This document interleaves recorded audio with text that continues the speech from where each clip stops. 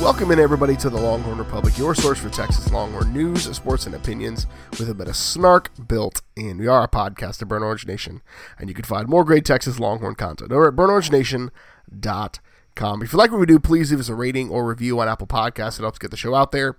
Share this with your friends wherever you found it, whether it was Apple Podcasts, Google Podcasts, Stitcher, TuneIn, Spotify, anywhere where you find fine podcast content. You can find Kyle and myself. Connect with us on social media at Longhorn Pod. You can shoot us an email, longhornrepublicpod@gmail.com. You can follow us on Instagram and Facebook, the Longhorn Republic. And then you can also just subscribe to the podcast if you aren't already doing that. We'd love to have you as a part of what we do here. Normally twice a week, but this week was weird, so we just did once a week. My name is Gerald Goodrich. I'm your host this week, like I am every week. And I'm joined by a man who's just as excited as all bowl team player Bijan Robinson. Kyle Carpenter. Kyle, how are you? I thought you were going to make the natural all gas, no brakes tie-in to Valero. Valero, suppliers of gas from the Texas area. Nice. Please sponsor us. But yeah, I mean, come on, Steve Sarkisian. You get the all gas, no brakes coach. You're in the all gas bowls before he gets there. Valero. Alamo Bowl, that is. But, there's some synergies forming here, Gerald. As former longtime seeker of Fuddruckers podcast endorsement. Maybe if they endorse here, they would still be in business. I'm just going to say it, Valero. Advertise here. Advertise. This is the podcast of all gas, no break. Avoid the Fuddruckers curse and advertise with us. Now, as I was watching Bijan respond and react to Sark last night, all I could think of is the angles that he's sending these snaps from are all of the angles that people in their 30s avoid taking pictures from, which it just took me back to when he bent in half earlier in the season and got up and jogged off. Like, I slept funny over last week and had to change all of my workouts this last week because my back felt weird. That's the difference between 19 and 35. It's really tough. I mean, there is also something to be said beyond just age. There was that video in the preseason of Bijan catching passes shirtless, the pretty close up, and he had more abs when his back was turned to the camera than we've had combined on our best day, Gerald. So that might have something to do with it too. I don't know. Very, very possible, but. So we've got a lot to talk about today. We're just going to drop one show because, there was a lot of news happening, and we felt like a Wednesday drop would hit most of the stuff we needed to hit. So we'll talk about Steve Sarkisian's introduction. We'll talk about Armani Winfield, who committed fresh off of the Steve Sarkisian national championship win. Men's basketball, wild win in Morgantown over the weekend. Women's basketball struggled. We'll down the 40. We'll actually do some Burnt Orange lenses and some Godzillatron because we only got one show this week. And then we'll close the show out with some Down the 40 and we'll bang the drum. So the biggest news of the week is the introduction of new head coach Steve Sarkisian, fresh off of, there's no other way to say this, an absolute shellacking of Ohio State. Dropped a 50 burger on him. Literally flew straight from South Beach to Austin, Texas to have his introduction Tuesday at 4. Before he got there, he and his wife toured the field. He fired Smokey. He met Bevo, did all of the things, and then went to his introductory press conference. Had his opening statements, obviously, and talked about Texas and high school coaches, and then took questions. But Kyle, as we think about Sark and his introduction, what were your first impressions? Because this was really they did that awkward Zoom call, right? But this was his first real introduction. So what were your first-ish impressions of the new head coach? Well, the first impression was the man looks like a movie star with Texas social media behind him. I mean, it really looked like just him getting off the plane, him getting on the bus, him entering DKR. It looked so incredibly cinematic. I would pay any amount of money to if I ever got to. I think we should talk to Texas social media, potentially enter them. I don't know if there's a Make-A-Wish portal, but if I were offering up to someone who was looking for their wish to be fulfilled, their Make-A-Wish, I think you could do worse than Texas social media team following you around for a day, just making everything you do look utterly dramatic. But once Sarkisian got behind the podium, I felt really, really good just listening to him talk. And obviously, right, this is the time to drown in the Kool-Aid. Don't just drink it, just drown in it. Gerald and I are both advocating, sunshine pumping and optimism, but there's nothing wrong. It's the way we always want the second quarterback and the offensive coordinator in non-Alabama cases should be fired. There are certain tropes. A new coach is the best coach in the country.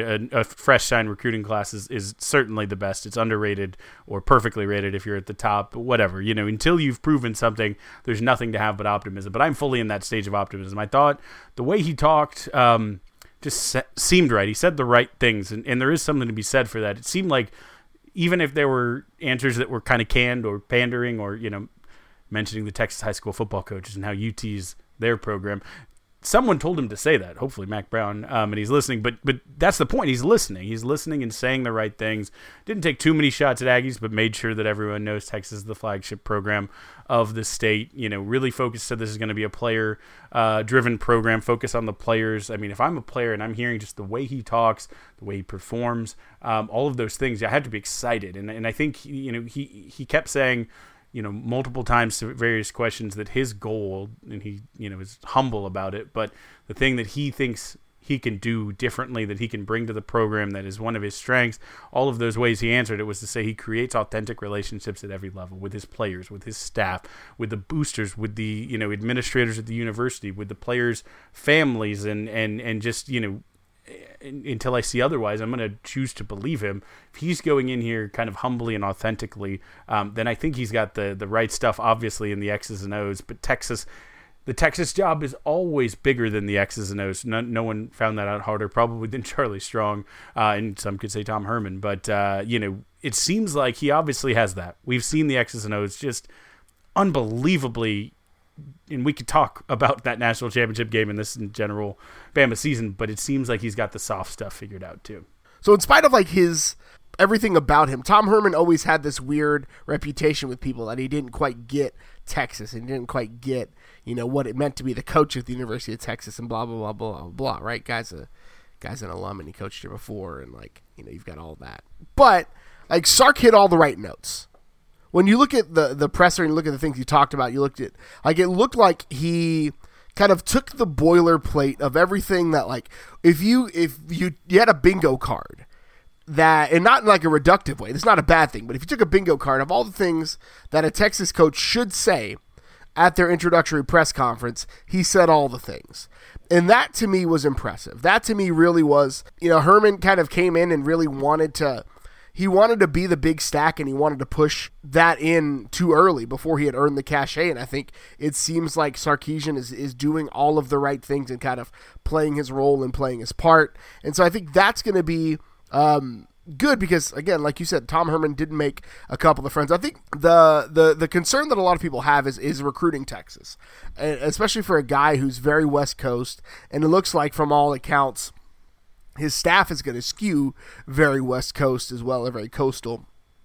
So, he's got to get in good with the high school coaches. He's got to get, but again, I think Sark knows that if it builds genuine relationships, the logo on his chest will get him in with high school coaches. And I think that's the thing you have to remember, because Tom Herman expected to have, from reports, right? Tom Herman kind of expected to have this status and this relationship just because he was the coach of the University of Texas.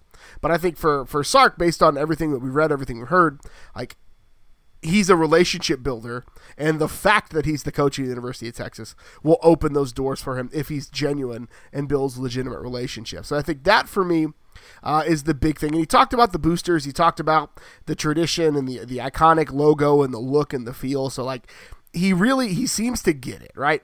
And for somebody who's been at some of the most iconic programs in in college football, USC, Alabama, he knows tradition. He knows the pomp and circumstance, for lack of a better term, that goes along with being a coach at one of these types of institutions. Yeah, absolutely. And I mean, it didn't seem like that national championship game was too big for him, right? He felt entirely comfortable, too comfortable, honestly, the way he was calling up that game, right? You said he's been at these large institutions. He's coached in the NFL, to a Super Bowl level. He's won, he's done it.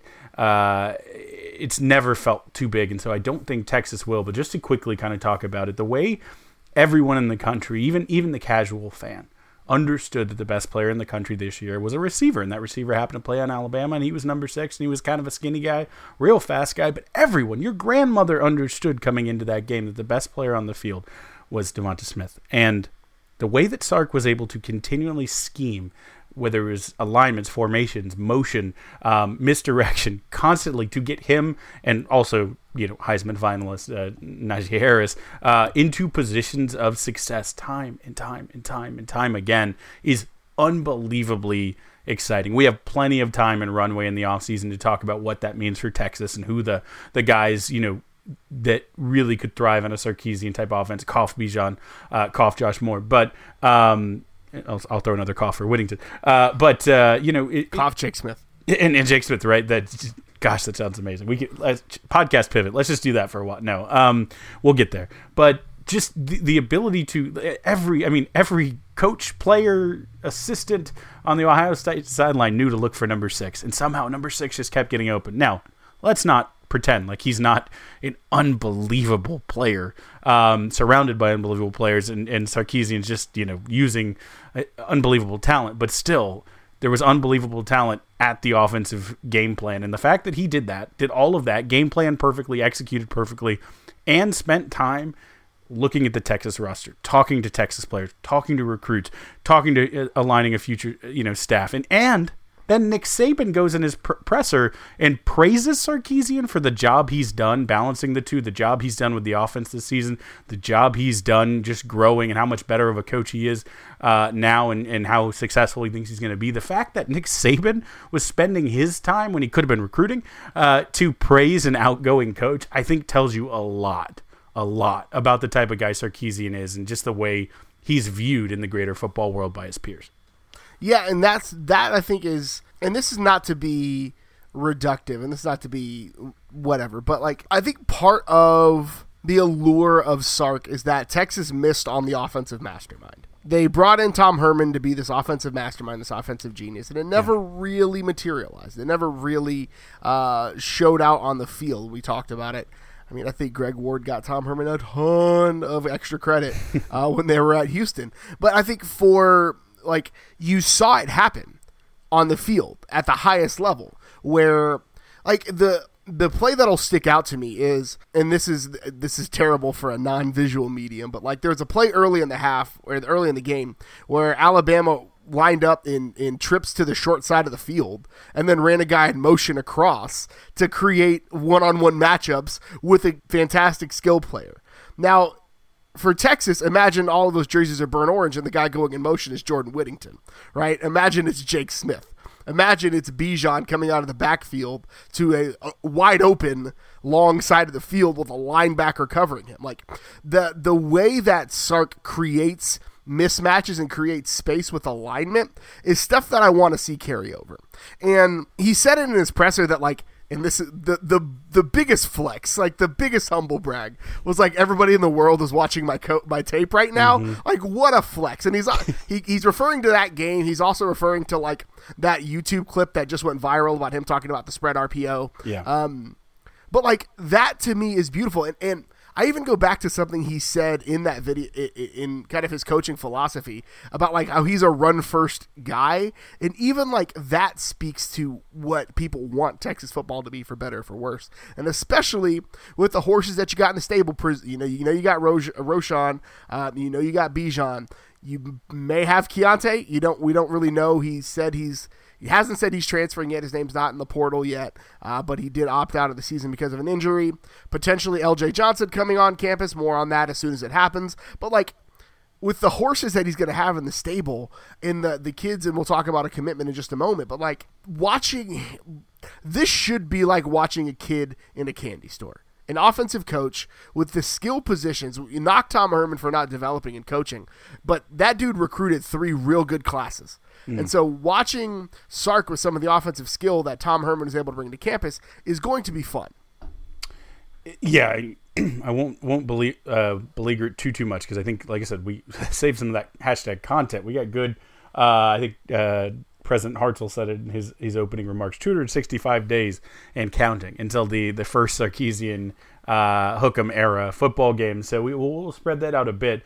But yeah, I mean, players who can play fast, we'll talk about one of those in a moment, but it makes me think of Kelvontae Dixon, just guys that maybe aren't household names, but in a Sarkisian offense, guys who are good 4-stars and live up to that. You won't see as many, I don't think. You won't see as many who fizzle out a bit and play like 3-stars. I think you're going to see him play like 4-stars and maybe 5-stars, right? Your 5-star guys, again, in his offense, they win Heisman. So, I mean, it's all the reason to be excited. He did mention as well that he wants to attack the same way, that same all gas, no brakes mentality in each of the phases of the game, which I appreciate. He said he has a vision for how defenses should play to counter kind of the offensive style that he has and to be attacking style defense, and same for special teams. So again, that's promising, and I think getting the right coaches in there and all those things, again, more to come. But again, just the general vision, being an attacking team. If there's one thing over Tom Herman's era that I never want to see again, it's just toying with teams that you have no business being with, within 4 scores of, and losing some of those games and winning some of them in just heart-like attack fashion. The foot on the gas mentality with the talent, again, should mean at the very least we're going to look like Oklahoma, where we might lose some, sure, against Big 12 teams, but we're going to blow out more than we don't, and eventually, hopefully soon, surpass Oklahoma to be that Big 12 team that's in the playoff picture. So, again, drinking the Kool-Aid, excited. We'll leave it there for the intro, Sark. So, the first big splash of the Sarkisian era actually happened about 2 hours prior to his introduction. So, we got an eyes tweet from Coach Andre Coleman, who, take your shots at Andre Coleman all you want, but the dude was the primary recruiter here. But we got an eyes tweet early in the day, and then right about 2 o'clock-ish on Tuesday, a bomb dropped on recruiting Twitter that 4-star top 100 wide receiver Armani Winfield from Louisville, Texas, committed to the Longhorns, long thought to be an Ohio State guy. I think 5 of the 6 crystal balls were pointing to Ohio State. He was rumored to be one of the kids that Ewers was going to take with him to Ohio State. But Texas got a big skill position player. And that's going to be the early calling card, I think, for Steve Sarkisian as he recruits. Again, number 79 player overall, number 12 wide receiver in the country, number 14 player in the great state of Texas. 6'2", 180, a big play guy for Texas. Actually committed at halftime to Coach Andre Coleman, which is absolutely incredible. No, it was a good game all around for UT Focus, I guess, but just an absolute burner. I just talked about the speed that Sarkisian likes in his offense, and this feels like a Sarkisian guy. I mean, I think if you watch the first half, again, especially if you're committed to the other team, it's an easy decision to say, I want to go play in the other guy's offense, but, Winfield is a guy who he's a track guy. He's a guy who's put up incredible times and numbers, and he's just going to burn people. And again, those receivers, I talked about Kelvontae Dixon earlier, but those receivers, you can take the top off a defense, open it up for whoever the Texas quarterback is, and just, I think if it's not next year, then in the next couple years, you're going to be talking about Armani Winfield being one of those big play, more than half a dozen, maybe 10 touchdowns a season guy, just taking the top off a defense. And it's exciting. I like those guys. He got to watch Devonta Smith set bowl records in the first half. Mm-hmm. And he's basically, I'm not going to say he's as talented as a guy who's going to be a top 5 pick in the NFL draft, who was the first receiver in what feels like a million years to win the Heisman. I'm not going to put him on that same, but he's cut from similar cloth. Mm. And so watching that cat break records in the first half, if he hadn't had the dislocated finger, he would have absolutely shattered every bowl record that exists, because Sark wouldn't take his foot off the gas. And so, like, that to me is what should, I think, is going to turn into recruiting momentum for Texas. And our friend Mike Roach said it on 247. You can check it out. But, like, now is the time for Texas to put their sights on the big dogs. If Sark is not at the Westlake-Southlake game this weekend, rubbing palms with the Dodgers, trying to get in a word with old Quinn Ewers, like that's where he needs to be. That's where he's gonna make his money. And again, if he's not, if Ewers is completely sold to Ohio State, fine, whatever. But there are players that I think, you got Malik Murphy out on the West Coast that already has a relationship with Sark, who's already kind of sniffing around Texas a little bit. So like there's an opportunity for Sark to strike where the iron is super hot. Both I think. Yeah. To clean up a little bit in 21 and then obviously hit the ground running really fast for 22. That's what I was going to say. Big game hunting, I think, for 22. I think 21, if they get LJ Johnson, anyone else is a plus. I don't know at this stage in the game you're just going to get 12 new recruits or, there's been talk about guys getting out of LOIs. I wouldn't look at that, and that's what Roach said if you listened to our podcast with him last week. But he used the phrase big game hunting, and I think that's right. I think getting that 22 momentum, the new car smell, Texas recruits, itself when there's nothing in the way, right? Texas has to impede itself. And so whenever you have a new coach and the optimism, like we were talking about at the top of the show, is there, it's easy to recruit. So capitalize on that, right? Get your staff in place, of course, get the right guys, get them evaluated, but just start putting some names that, like you said, make that momentum, create gravity that pull other players to it, and get out there and put your stake in the ground early. We run this state, and make the all gas no brakes the new Texas Twitter recruiting hashtag that upsets the other, I won't say half, quarter, whatever it is of maroon tinged Twitter, and just drives them into an absolute tizzy.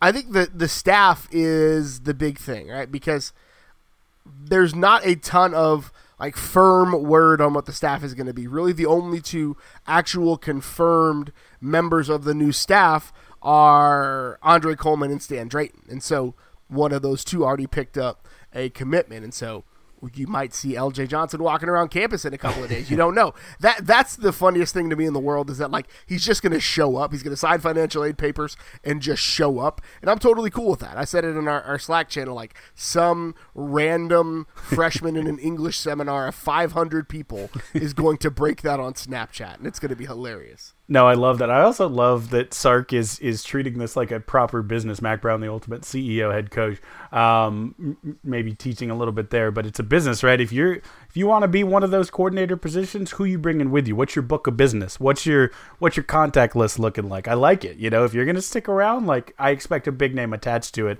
Coleman's gone in, so you're right. It just makes sense that Stan Drayton has one in the chamber as well. Again, fingers crossed. Speculation. We're not breaking anything here. Speculation, but excitement nonetheless. There's no such thing as a no sale call. Put that on the wall. So we'll obviously keep up with all of the football comings and goings, whether it's recruits, whether it's coaches, as they develop. Coffees for closers. So over the weekend, basketball was played. There was a lot of basketball played. The big game of the weekend, number 4 men's basketball, in spite of playing a quite ugly game, I'm going to just go ahead and say it, managed to pull out a last-second dagger over the West Virginia Mountaineers in Morgantown, 72-70, not 72-20 like it says in our show notes, 72-70.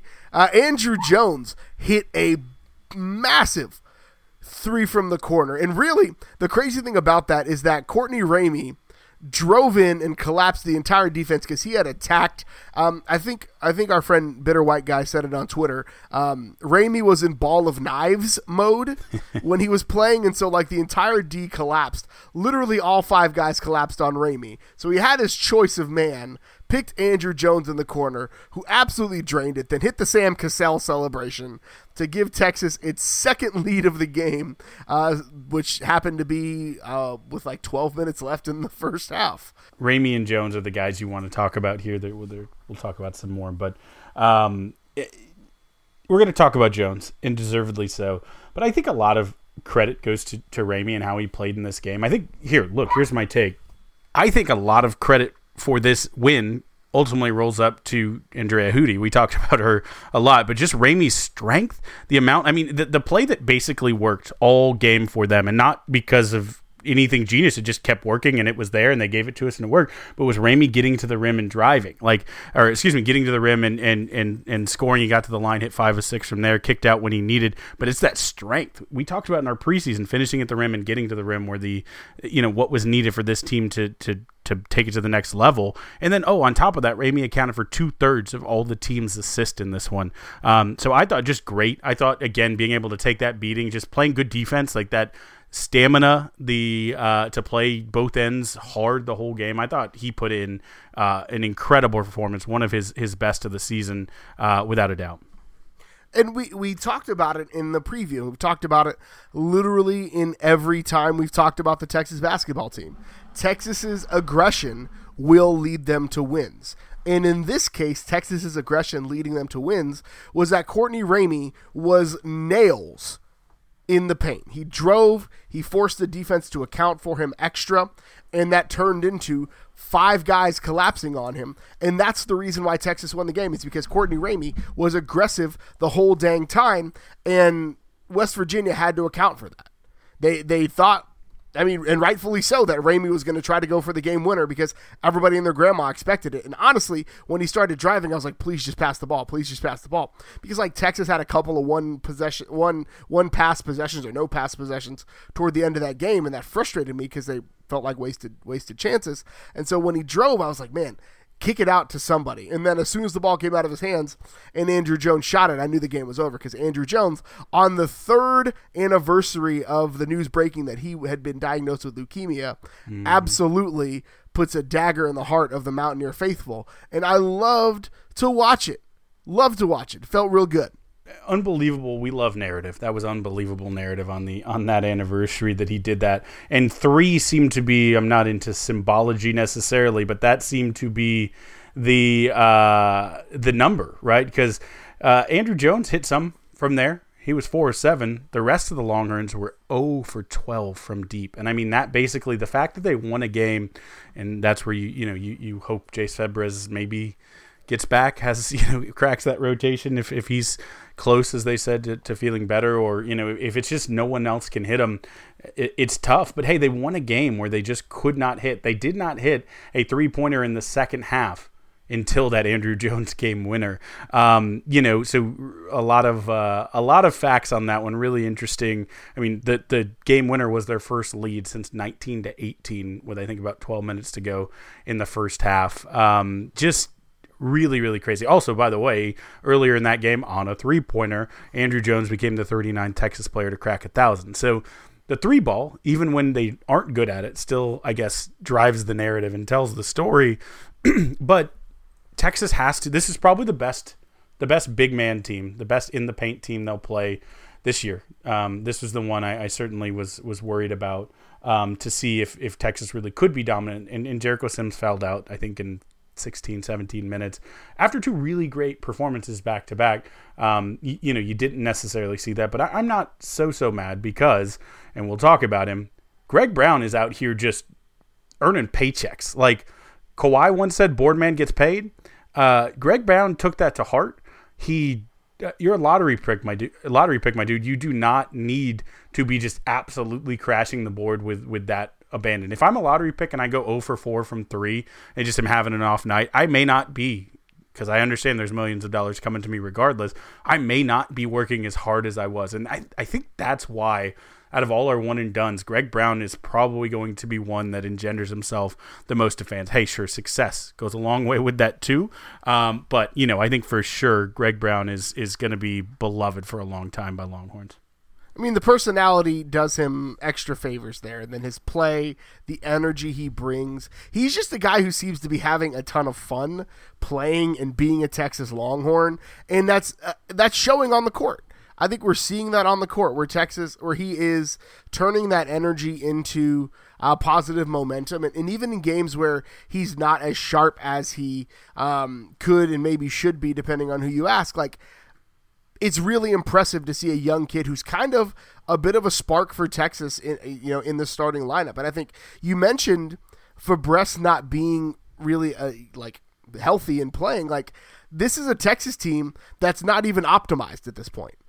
That's the crazy thing about it, is this Texas team is probably better than what we've seen, obviously, in recent history, but without probably one of their best two shooters, probably safe to say. Like, I think Jace Fabreskin is the guy who will be the, Andrew Jones went 4 of 7. Everybody else was scoreless from 3-point range. I think with Fabreskin that number changes, but GB3 really crushed it. And again, this was a top to bottom effort. Sims struggled with fouls and didn't play a ton. But then Kai Jones came in and kind of backfilled him really, really impressively. And Kai Jones on some sequences was really key. Like there was kind of a both ends sequence from him that was really, really impressive. And so again, I think Shaka has finally figured out what it's going to take to win in the Big 12, and he's executing on it.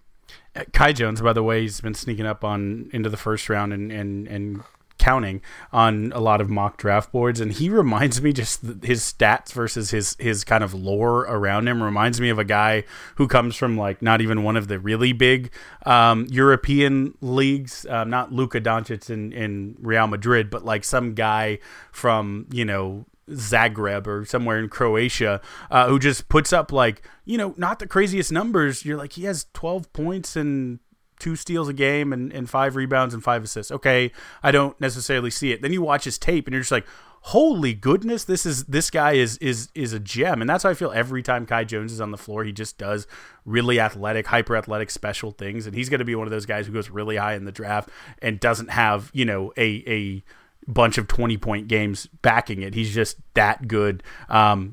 Enjoy him while you got him, because I think he and Greg Brown may be a draft package coming up in a few months. But this team with COVID, with some injuries, with some transfers, from the depth we talked about in the beginning, we're seeing why you needed every bit of it. And I really think with Sims fouling out and stuff like that, and not hitting the 3, this was maybe the gutsiest win. And just looking ahead at their schedule, it's not easy. They have road wins. The Big 12 is a grind. This next game with Tech is going to be a tough one. Tech's playing really well. But after that, they get Kansas State at home, Iowa State, TCU, OU at home before they take on Kentucky, come on, Kentucky, we know they're not good this year, before hitting Baylor. They could legitimately be on like an 8-1 type of streak from the beginning of the year until the time they meet Baylor, the beginning of February, I think February 2nd. So this is a really interesting stretch to watch, kind of zoom out from a macro level,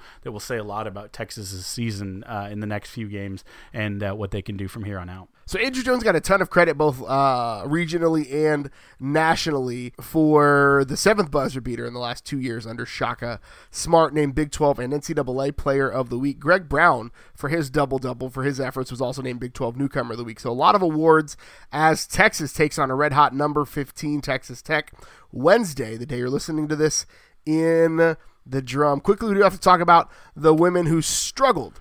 This was not a great outing for number 17 women's basketball. It was the worst defeat in the short Vic Schaefer era, 92-58, which is just absolutely not great. Charlie Collier struggled with fouls. They struggled. There's no two ways around it. It was not a good look, and it seems like it might be a little bit until they are able to get the taste out of their mouth on this one. We know how important Charlie Collier is to this team. When she picked up fouls and went out, it changed the complexity of this game entirely. West Virginia, a team who was ranked and has fallen out, and I think maybe had something to prove. Maybe they knew what the men's team was going to do and just took out their revenge. But it was tied 16-16 when Collier picked up her 3rd foul, which again, she has to work on staying on the court. She's one of the best players in the country, obviously. But they were outscored 68-40 with her off the court. And that basically is your, for the most part, the difference in the game and the score right there. I'm going to chalk this one up to, I feel like Popovich's Spurs always have like a playoff game where they lose to the other team by like 28. And you're just like, well, they're done. And then they win 3 in a row after it. So I'm going to be optimistic here and think Schaefer will not allow this to define the program. They have a couple winnable ones coming up. They could get the next 2, 3, 4 in a row. They should be favored in all of those. They did drop to number 21, but should be favored in all of those. And there is some scheduling weirdness if you're looking at it. The Baylor Kansas women's basketball game was scheduled for, Again, Wednesday when you're listening to this, COVID postponed Baylor. So they flipped around a bunch of teams. Longhorns now host Kansas Thursday the 14th in Austin, and the TCU-Texas game, which originally got moved up, is now moved back to the 20th. So hopefully that didn't confuse you. Go to texassports.com and look up the women's schedule if I made it more confusing on this audio medium. But basically they have Kansas, Tech, TCU, and Iowa State in the next week and a half, and a chance to get this taste out of their mouth, like you said, Joe. So now's the part of the show where we clean up all of the other news items and we down the 40. This third segment is going to be so long. Buckle up. So real quick, Joseph Osai picked up his 5th All-American honor, meaning that he is as consensus All-American, which is good to have. He also was named a finalist for the Lot Impact Trophy, which is the first since our friend of the show, Sam Acho, in 2011. Dele Adeoye, our friend, hit the transfer portal. Mike Yurcich officially announced as the new offensive coordinator at Penn State. So a little bit of football news to clean up off the top. Men's tennis opened the spring season with winning both singles and doubles. At the Bama shootout, Mississippi State had to pull out due to COVID issues. But Elliott's, what did we decide on the pronunciation for Elliott's last name? Spazzieri. Elliot Spazzieri and Micah Braswell shared the top honors in the first flight singles after each going 3-0 on the day. Leighton Allen took the second flight also with a 3-0 record, won all 3 matches there. In doubles, Spazzieri and our friend CM Woldab captured the top flight 4-0, while Braswell and Cleve Harper, which is just a great name, won the second flight. So now Texas will host Louisiana and SMU in Austin this weekend. And also for Texas women's tennis, Gerald, I'm a big fan of the women's sports here. They were picked number 1. Rankings haven't come out nationally, but for the Big 12 coaches, 3rd straight year, they got 7 out of 9 possible. You can't vote for yourself. In 2 second-place votes. They last year, remember, were 11-3, finished number 4 in the last poll that came out March 10th. Anna Tarati was an All-American, and that one she chose to come back, which is amazing. She finished number 4 herself. And then UT's freshman class was ranked number 1 in the nation, the first time they've had that since rankings for women's tennis really were first published, I think, in 2005. So a great class on top of with 3 top 10, Charlotte, let's say Chivatapon, Matika Rapolo, and Peyton Stearns all in the top 10 to join, again, what was the number 4 team last year, bringing almost everyone back. So exciting things for the women's team. We're talking about national championship stuff there, too.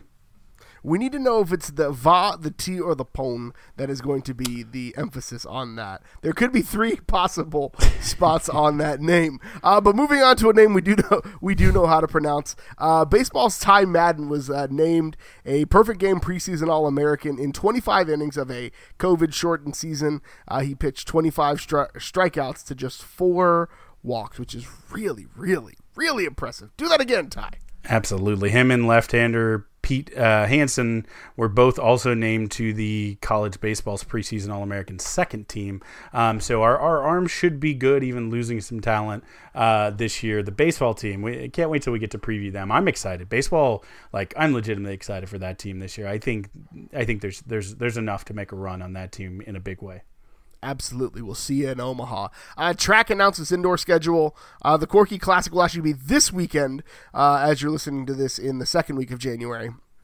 Houston Invitational on the 29th and 30th of January. The Charlie Thomas Invitational on the 6th in College Station. Get out of there quick. Big 12 Indoors will be on the 26th and 27th of February in Lubbock. Texas will also make 3 trips to one of the other top cities in track and field, Fayetteville, Arkansas, for the Arkansas Invitational on the 22nd of January, the Tyson Invitational, February 12th and 13th, and then the NCAA Indoors, March 12th and 13th. So a lot on the schedule for the indoor track season.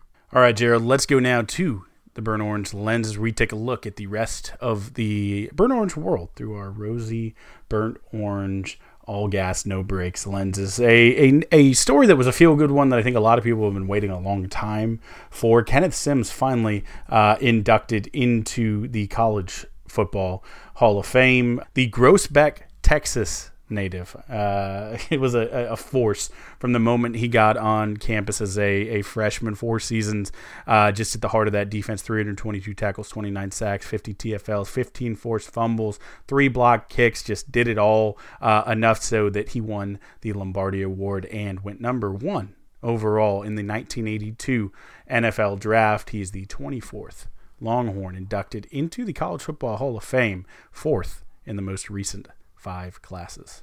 This is the history that we talk about with the University of Texas. Like, this is the history that hopefully Sark can build the Longhorns back to, and I'm excited to see his take at it. Yeah, and specifically the history Gerald and I have talked about once on this podcast. Maybe we'll do a deep dive. Texas maybe slept on as defensive tackle U. They have a strong claim there. Speaking of some defensive tackles, look at that transition. The Longhorns in the NFL playoffs, there was a whole grip of them. 2 of them who play in the interior line for the New Orleans Saints were able to get a 21-9 victory, move on to the next round over the Chicago Bears. Malcolm Brown had 3 tackles, and Malcolm Roach will be joining him in the divisional round against Tampa Bay. And Lil Jordan Humphrey actually had in that game 1 catch for 14 yards. You love to see it. That was that catch from LJ was actually a really impactful catch, which was crucial first down on Nickelodeon. What a wild concept. Indoctrinate him young. I love it. It was so much fun. Did you watch it? Yeah, I watched some of it, but it was amazing. Yeah, I loved it. In less exciting news, the Seahawks, with all their Longhorns, will be going home. Mike Dixon, never want to see it, 8 punts in this one, but did average 56 on each of them, a long of 71, 3 inside the 20. Again, maybe they just needed to punt more, and they could have come back from the 10-point deficit. They lost 30-20. Poona Ford himself had 4 tackles, adding to his season tally, and Quandre Diggs had 5 tackles. So a lot to like on the Seahawks this year. Wish they could have kept going, because that's Longhorn Central up in the Northwest. Yeah, the Rams were kind of just their bugaboo this year, and it was really weird. I think they were one of the best teams in the NFL, but like the Rams just matched up with them perfectly. But the Rams, those Rams did have the other Malcolm Brown at running back. He had 9 carries, 30 yards, 1 catch for 9 yards. They will move on to take on Green Bay in the divisional round. The Ravens, America's team now, beat the Tennessee Titans in I'm just going to say it. This was my favorite game I've watched in a long time. They responded to Tennessee dancing on their logo by dancing on Tennessee's logo after securing the game winning interception basically in the 4th quarter, and just stomped the yard all over it, and it was amazing. And I love this team with all of my fiber. If I have one complaint, it's just get Devin Duvernay the ball more. He had 1 kick return for 20 yards, but that's my only real gripe. But they like to run the ball, and they do it real well with Lamar or backs. But they will be taking on Buffalo in the next round. Deshaun Elliott had 4 tackles in that one, 1 PBU. Justin Tucker, Natch, had a couple 50-yarders in this one. Tennessee Titans in that loss. Foreman had no stats. Marcus Johnson signed for the 1 game, didn't get the field, but Jeff Swaim did have a catch, 1 for 5. Kenny Vaccaro, probably the best Longhorn in that game, though. Actually, 9 tackles, 6 solo in that one. Okafor will be waiting for the Cleveland Browns. They had a bye this week, and that marks your Longhorns in the NFL. Quite a few of them moving on. So a lot to watch for. I don't get super invested in the NFL until this point in the season, so it's the time where I get to sit down and dial in, especially if they keep putting games on Nickelodeon. That's I think who is it? Mitch Trubisky is the inaugural MVP, the Nickelodeon VP, valuable player. So good for Mitch. Sean Payton's coolest moment of his life, he got slimed after the game. That actually sounds like a very New Orleans slang term.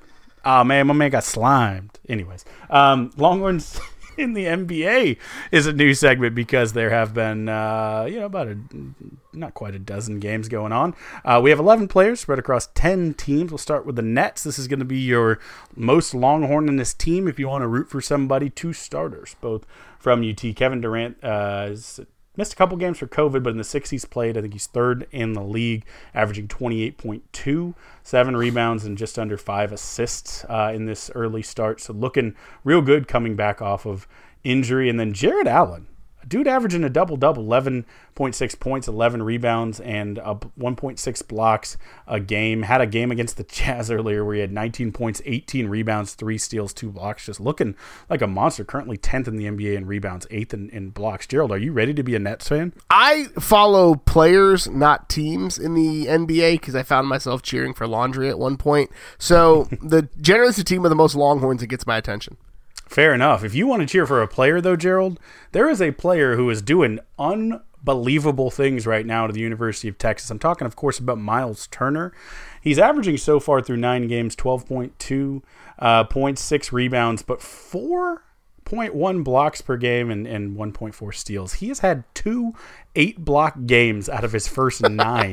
That's stupid. He's a block and a half per game more than anyone else in the NBA, swatting a record if he were to sustain it, 11.8% of all the opponent's 2-point attempts. Manute Bol currently holds that record at 10.8. He's top 15 in steals and deflections per game. Basically, their new coach is just running a defense that funnels and dares. Unlike other teams that try to keep people out of the paint, #analytics, he's just running people off the line and saying, try to get past Miles Turner. And so far, it's worked brilliantly. Seeing as the NBA season might end tomorrow, it's all in all possible that he will take that record. Defensive player of the season, defensive MVP, Miles Turner. Honestly, had a shout for it last year, but neither here nor there. LaMarcus Aldridge, also coming back from a shoulder injury, has played 6 games. Spurs have been kind of slow to integrate him in. He's averaging 14.7, 4.5 boards, 2 assists. His best game came against the reigning champion Lakers, 28 points, 5 rebounds, 3 assists when he kind of pushed them over the top there. The Spurs are 5-1, I think 5-2 now, actually, with him in the lineup. So looking good for LaMarcus. There's a lot of Longhorns coming back from injury in this one, so good to see some guys playing well to start. Anytime we get to see Texas players at the professional ranks, love to see it. There's a lot of big men in this list. Another one, Tristan Thompson, in 10 games, averaging 8 and 8, 8.4 points, 8.5 rebounds, currently out for a week for contact tracing. You'll hear that a couple times come up again. Avery Bradley, who sat out, not coming off an injury, but coming off sitting out the bubble, has played 7 games for the Heat. He's arrived and basically just fit in perfectly. 10 points, 2 rebounds, and 2 assists per game. Spoelstra basically said he's come in and played immediately like an all-NBA defender, and they have a couple of them there. So that's really good, but he is currently out also for contact tracing. Again, that's the theme. DJ Augustin, 6 points, 2 assists, or 3 assists, 2 rebounds. PJ Tucker, 6.6, 5.4 rebounds. Jackson Hayes, not getting a ton, averaging just 3 points, 3.5 rebounds, but has like somehow 3 highlights a game. He's putting up highlights. And my favorite stat of this one, Gerald, Corey Joseph has played all 10 games this season. He's averaging 7.8 points, 2.5 assists and rebounds. He currently, after Joe Ingles sat out, became the NBA's active Ironman leader, playing 275 consecutive games. In the era of COVID, that may never happen again. So Corey Joseph, may be the champ for a while. And then Mo Bamba, again, coming back from injury. 3 games, limited, but he had a 12-7 against the Rockets. They'll move him back in slowly. Another big getting back into the mix for the Horns. As a university that kind of gets dumped on for its pro prospects in both the NFL and the NBA, there are a lot of guys playing on Sundays, and in the NBA, it's like every other night, but that's another conversation.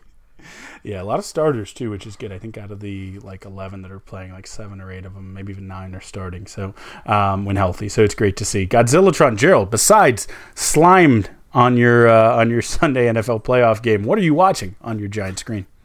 So I'm not doing a ton of watching as it stands right now. One of my goals is to read a book every 6 weeks, and so I'm still not trudging through, it's actually a really good read, but I'm still going through The Accidental Creative, that book that we talked about a little bit last week. I am rocking some audiobooks and some podcasts as I don't drive anywhere because COVID, so, but as I fold laundry or wash dishes, because that's all you do during this lockdown period. Katie Nolan's podcast, really, really good. If you don't listen to Katie Nolan's podcast, it's just called Sports ? So it's a good one to check out. And then again, you're going to wave your nerd flag on me, but the Star Wars is doing this new Old Republic thing that I'm getting in on, so enjoying it so far. It's been a big multimedia deal. Having a good time with it. So those audiobooks are hitting my ears as well. My favorite nerd. I've actually, my podcast consumption has gone down a lot because I don't have a commute, and it's basically when I'm doing yard work and it's so cold, I'm not doing a whole lot of yard work, and occasionally we'll throw them in the house, but I feel like rude when my wife's sitting there and I'm like just got her zoned out because we're always next to each other at all times, 24/7. I love it. It's great. Always. Anyway, so the main thing we have been watching, as I mentioned last week, Breaking Bad. We've now got to the final season, and the show is so good. The fourth season kind of acceleration of plot and the way they just keep you on the edge of your seat that goes straight into the fifth season, and just literal anxiety sweating while watching it is amazing. It's like being inside of a NASCAR going around and not being able to hold the steering wheel. It's just a wild edge of your seat ride. More surprise turns than NASCAR it's always left, but nonetheless still a thrilling feeling. I'm excited. We'll have more to report when we finish that one, but that's pretty much all I've had time to watch. So that's it for me. I love it. So close us out, Kyle. It's a part of the show where we honor one of the best traditions in all of college athletics, Big Bertha, and we bang the drum, brought to you by Joe Ruiz. So Kyle, what are you banging the drum on this week? So recently the volleyball standings came out, Gerald, and they basically looked at teams who played and hadn't played and projected forward. So it's kind of preseason for the spring is what they called them, but it obviously factored in what they'd done in the fall. So I'm going to count them in here, but it got me thinking. We basically wrapped up the fall, and there was, 8 national sports. Hockey's kind of a regional sport, and soccer, men's and women's, did choose not to rank this year. They didn't rank at all. So there was 8 team sports that are national that assigned rankings. And so I thought I was going to do a little digging and see, because it seemed like Texas did pretty good in a lot of those sports. And I was right, Gerald. In the 8 sports are football, men's and women's basketball, volleyball, men's and women's swimming, and men's and women's cross country. Gerald, quick quiz in the middle of my banging the drum. How many teams in the country were ranked in all 8 of those sports? 1. You are correct. 1 team, that being the University of Texas, was ranked in all 8 of those sports. There was 1 team with 7, Michigan, and 2 teams with 6, Stanford and NC State, but only Texas was ranked. Stanford. Well, here's the problem, Gerald. So I got creative and I said, okay, I'm going to assign reverse point total. So for every first place, which again, Texas is currently first in both men's and women's swimming. We own that sport utterly and completely. So, you would in that sense get 25 points for each, correct? They, are ranked very high in men's basketball, so they get 22 points. They are ranked very high in volleyball. Again, they came out 2 there. I think I buried that lead, but number 2 there. So you get 24 points. So basically, if you can follow my math there, my logic, I went through and assigned across the 8 sports, and there are only 3 teams that are over 100 points. NC State, surprisingly, at 104, Texas at 113. And then Stanford again, women's basketball and men's football hurting us. Also cross country, we barely got ranked, but we were ranked. Those 3 sports hurt us because Stanford has some really high ones where they are ranked really high in women's basketball, volleyball, and the swimmings, and actually the cross country. So they're very good in those as well. So they went the opposite route from us. They were not ranked in football. So just thought that was interesting. Texas, we continue to say, is more than just a football school. We are a sports school. You heard us say that the women's tennis team ranked number 1 in the Big 12. There's a good chance they're going to have a top 5 ranking next to their name in this spring. We won't talk about that, but obviously baseball, really excited. Softball, I think, is potentially very much a national championship caliber team. We'll see what each of the golf teams who have had top 10 finishes should be very good when they get ranked in the spring. So there's like a really good chance that Texas could have, I don't know, I'm just going to say it, like 4, maybe 5 top 4 finishes this season alone. Had its first in school history in a major sport. Say that again for the people in the back. Texas A&M had its first top 4 finish in a major sport in school history. Wow. So that would mean they haven't won anything if they have never finished top 4.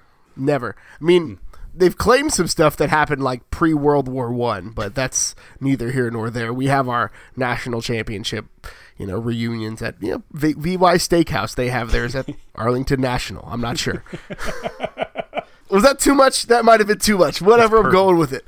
So I'm banging the drum this week on, 2 quick things. Again, I'm double dipping again. One, big ups to Roshan Johnson for getting admitted to Macomb. So shout out to Roshan for that. Okay. Love seeing the student in the student athlete highlighted as well. But I'm banging the drum this week on putting a moratorium on the BS that happens on Longhorn discourse. There's this weird thing that happens where Texas fans seem to just eat our own. We argue, we bicker, we go back and forth. We like the coach, we don't like the coach. We like the quarterback, we don't like the quarterback. But this is a season of change and a season of new arrivals. So I want you all for just a couple of months.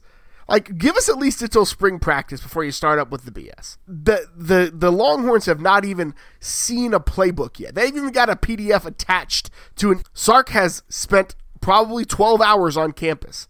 So let's, for the immediate future, just all get in line behind a program and university that we absolutely love, that we want the best for, and hope and pray for the best of the best for Steve Sarkisian. It's just like the president. I always want the president to win, regardless of the party, right? Because when the president wins, the country wins. When the coach wins, the Longhorns win. And so I want the coach to win, regardless of my own personal feelings about anything. I want the coach to win because that means that I get to shut up all the Sooners that I hang out with. Yes. Hate the other teams. Don't hate the people amongst you. Don't hate your own. Brilliantly said, Gerald. Couldn't agree more. But that's all we've got for you this week. Kyle, where can good folks find you on the internet? Oh, you can follow me on Twitter at Kyle Carpenter. You can also follow the Texas Pregamer at Texas Pregamer. You can follow me on Twitter. I'm at GH Goodrich. Follow the show on Twitter at Longhorn Pod. Follow us on Facebook and Instagram, the Longhorn Republic. Shoot us an email, longhornrepublicpod@gmail.com. Thank you so much for tuning in again this week. And until next week, all gas, no brakes. House Sark, winter is coming.